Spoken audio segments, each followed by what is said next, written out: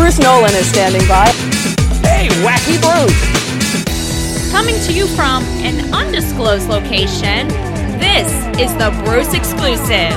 And here's your host, Bruce Nolan.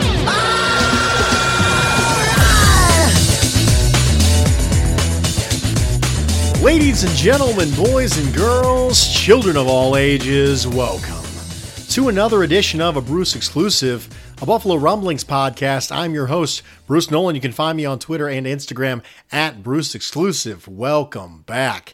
Thank you for joining me, your eccentric, reclusive neighbor of Bill's Mafia. It's Friday, which means we are ever so slightly closer. It's creeping closer to the Week 2 game against the Miami Dolphins in Miami, where there will be actual physical people in the stadium. And I really wonder how many of them will be Bill's Mafia. I really do. It will be fascinating to see what percentage of that stadium is Bill's Mafia.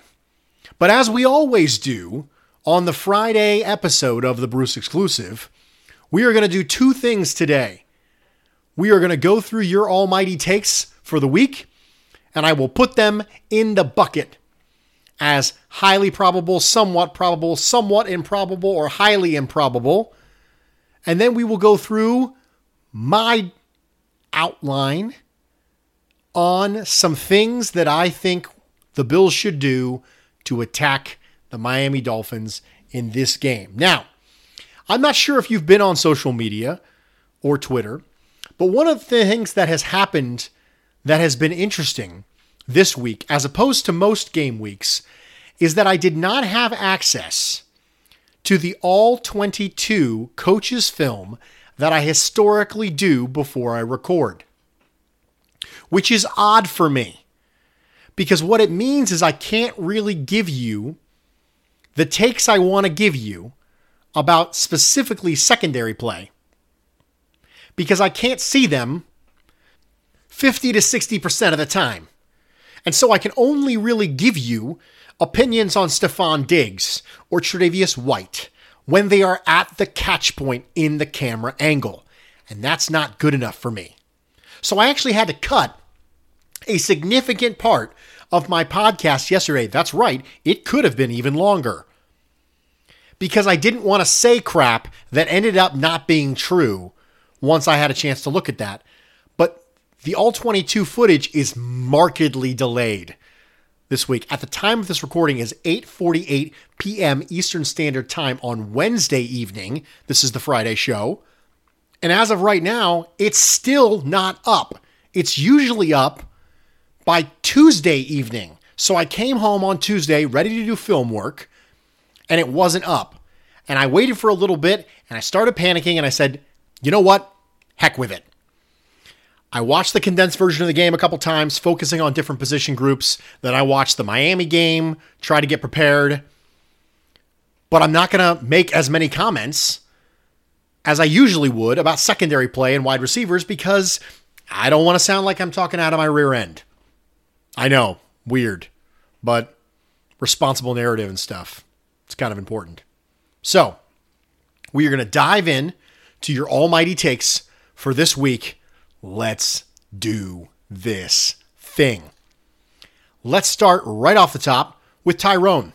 His almighty take is that if needed, hopefully not, Dodson and Klein will perform well enough if Edmonds and Milano can't go. Not great, but good enough not to be a liability. The bonus take is that one of them will end up with a turnover. Well, hopefully this won't be necessary. Hopefully this will be a non-applicable almighty take, because both Edmonds and Milano will be able to go. But if they're not, I am not an AJ Klein guy. I was not super high on him when we signed him.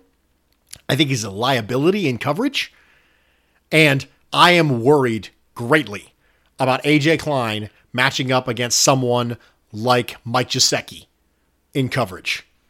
So I was going to say that even if this became applicable and Edmonds and Milano can't go, I'm going to say somewhat unlikely, because I do like Tyrel Dodson. I think there's something there.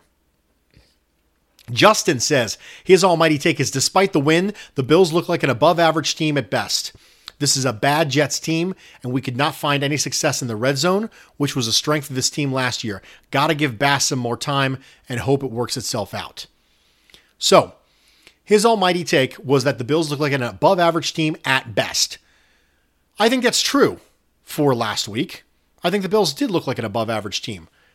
The thing that I will push back on is an above average team at best. At best when? At best last week? At best moving forward? We talked about yesterday on the pod that the quality of a win will help you predict the future more so than the win itself. And I think with the first game being notably sloppier for everybody because of not having live action, I think I can accept above average with the idea that a team can improve over the course of the year. So I can't really give this a probability rating. So I'm just going to say I'm okay with above average for week 1 against the New York Jets. Mark says, here's an almighty take. Josh Allen runs for more yards next week than he did week 1, and the Bills surpass 200 yards on the ground against Miami. I think Josh running for more yards next week, this upcoming week, than he did in week 1 is highly probable. The Dolphins, I expect to run more man coverage. They very well may spy Josh, but we've established already that spying Josh Allen doesn't always help. They tried that with Kiko Alonso. That worked out less than great. So having the amount of man coverage is going to open Josh Allen up to more scrambles. I think it's a very reasonable possibility he runs for more yards in week 2 than he did in week 1. 200 yards on the ground is a lot. I don't think it's insane based on the way that the Patriots played the Dolphins last year. I'm going to say this is somewhat probable. Perks says, almighty take for week 2, Josh Allen will have another game of 375 total yards, and Gabe Davis will have a touchdown of 50-plus yards. I don't know if Gabe Davis will get the snaps to get a touchdown of 50-plus yards, but having 375 total yards, that's a lot. I mean, 350 was pushing it for me. I'm going to say somewhat improbable for this one. I think there's a chance that Josh Allen gets me in the mid-2s and then 60 to 70 yards rushing on top of that. So maybe in the low 300s. And I think that Gabe Davis getting a touchdown of 50-plus yards would necessitate us rolling out a lot more 10. I was shocked we ran as much 10 personnel as we did week 1. Ironically enough, someone last week had an almighty take that we would run a lot of 10 personnel. And they were right. We did run more than we do typically. But given the fact that Brian Daboll is a very game plan specific sort of an offensive coordinator, I think we may see a drastically different looking offense from a personnel grouping. I don't know. We'll see. That might just be who we are now. But early on in the year, you wonder if we're going to match up and maybe go a little bit heavier the way the Patriots did when they found success against Miami, specifically running the ball. Patch says his almighty take is the Bills' base defense is 4-2 nickel. One of their sub packages is the traditional 4-3. The hiring of a nickel coach and the individual talent characteristics reinforce this take. That's been true for a while. This is highly probable. I can't even go higher than highly probable. This is a fact. You didn't even give me a take. You gave me a fact, Patch. The Bills' base defense is 4-2 nickel. The Bills did not run a single play with 3 linebackers on the field against the New York Jets. Not one. 4-3 is a very specialist sort of a thing for them. Nickel is base. Alan DeCino says, hot take, Bills, Dolphins, Josh won't fumble this week. We find our running game. Diggs gets his first touchdown. Fitzmagic plays amazing but falls short as Allen leads another fourth quarter comeback win. Okay, a lot of things. A lot of things to digest there. Josh won't fumble this week. I'll take you that. I'll go with that. I'm on board with Josh won't fumble this week. I think it'll be a point of emphasis for him going into this game. And things have a tendency to regress to the mean. We find our running game. Don't think that's improbable at all. The Jets defense is extremely good against the run. Miami not as good. Diggs gets his first touchdown. Again, completely reasonable. When you have 8 catches in a week, you're probably going to get another 9 to 11 targets from Diggs. Having one touchdown every 22 to 19 targets is reasonable. Fitzmagic plays amazing but falls short. Fitzpatrick has historically played pretty well against the Sean McDermott defense.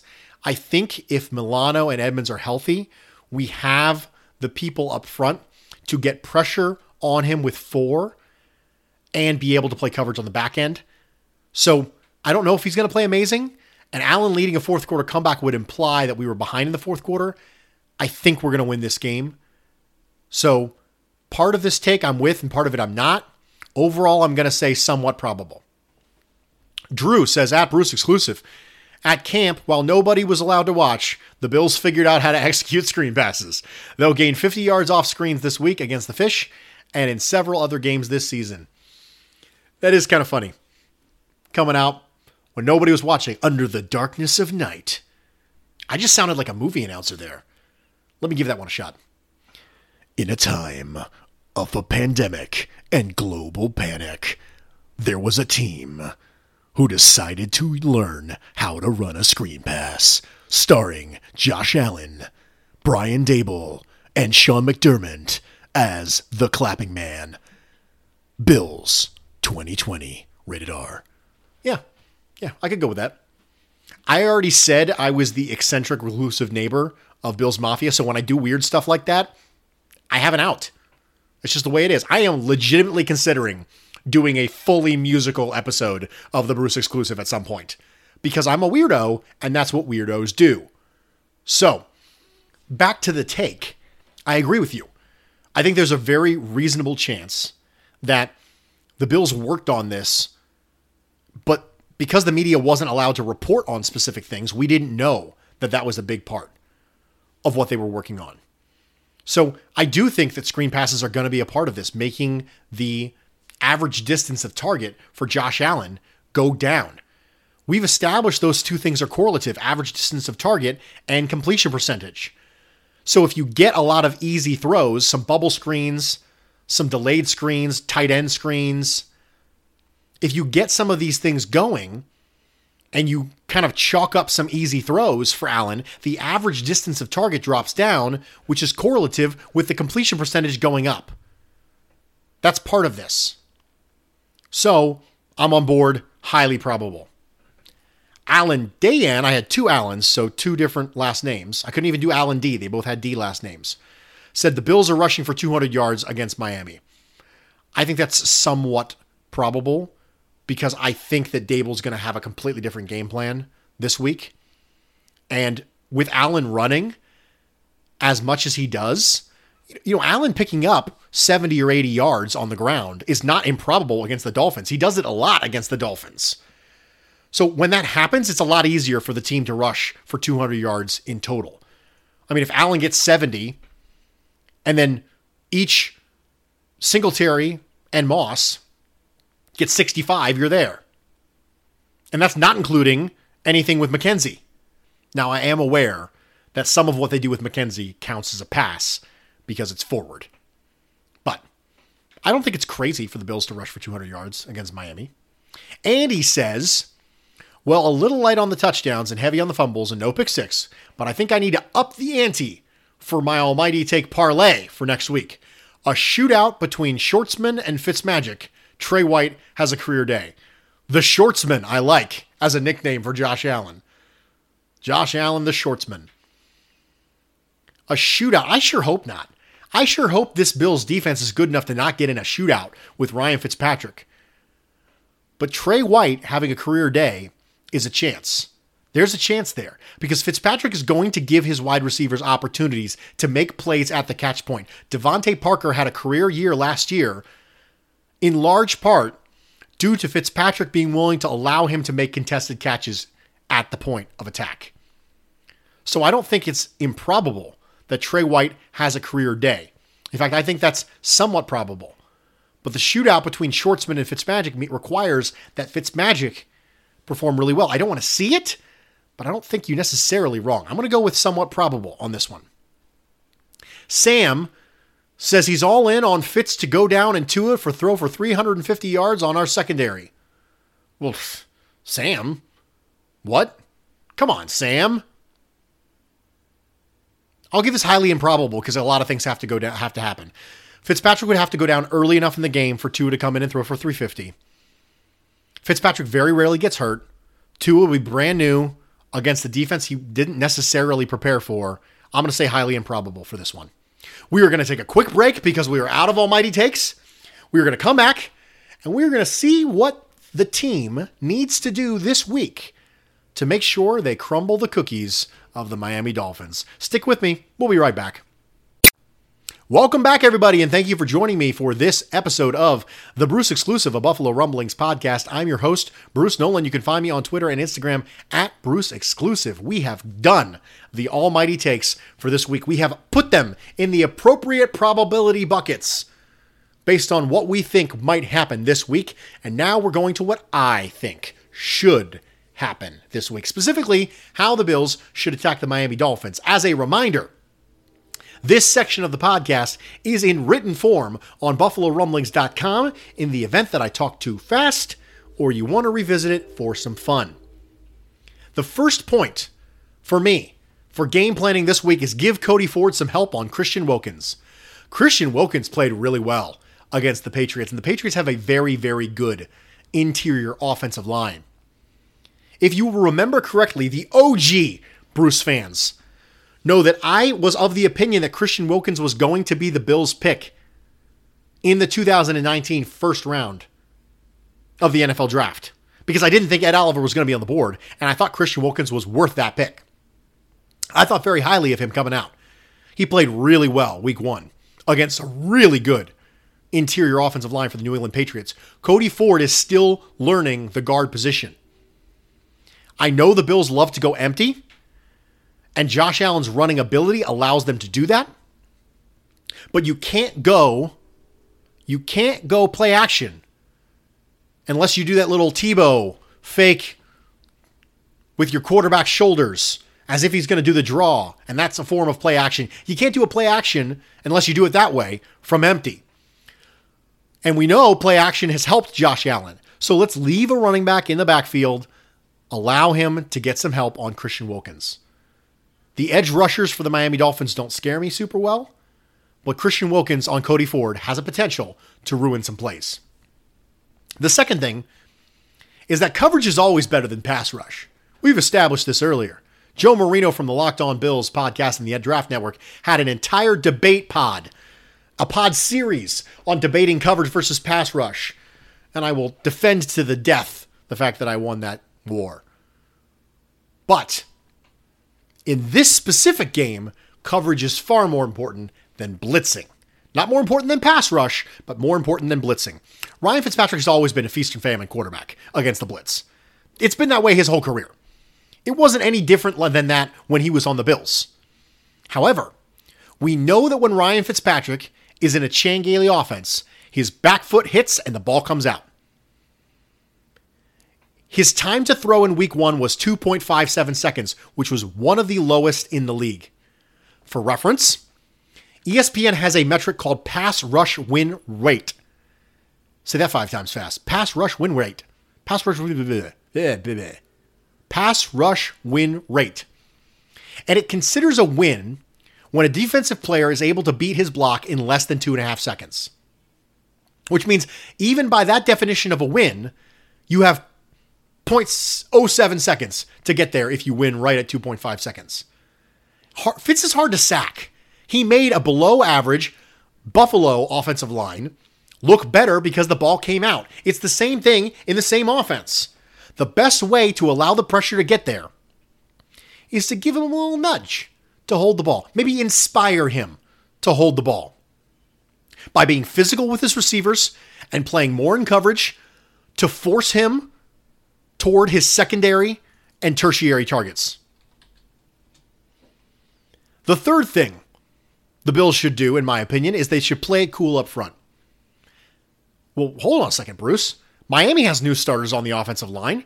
New York has new starters on the offensive line. You said we should blitz and run games up front against the Jets. I did. But you have to take into consideration the offensive scheme. Chan Gailey's offensive scheme is based on spreading you out horizontally and then running directly at you with power.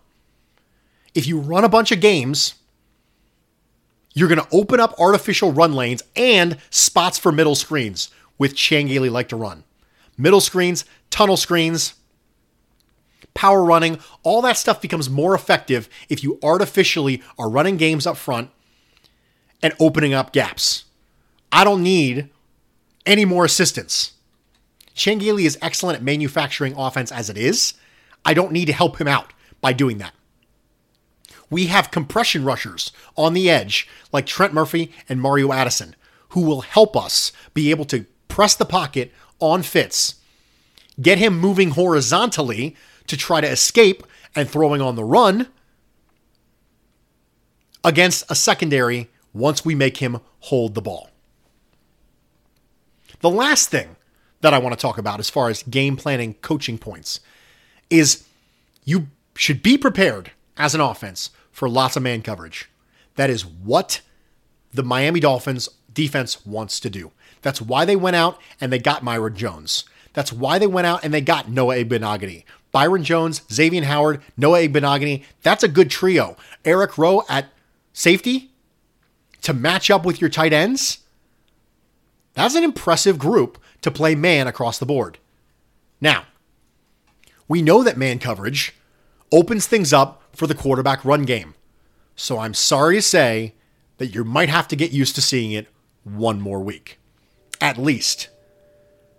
In addition, the Miami Dolphins really struggle against it, specifically from heavier formations, against the New England Patriots. Cam Newton had himself a day.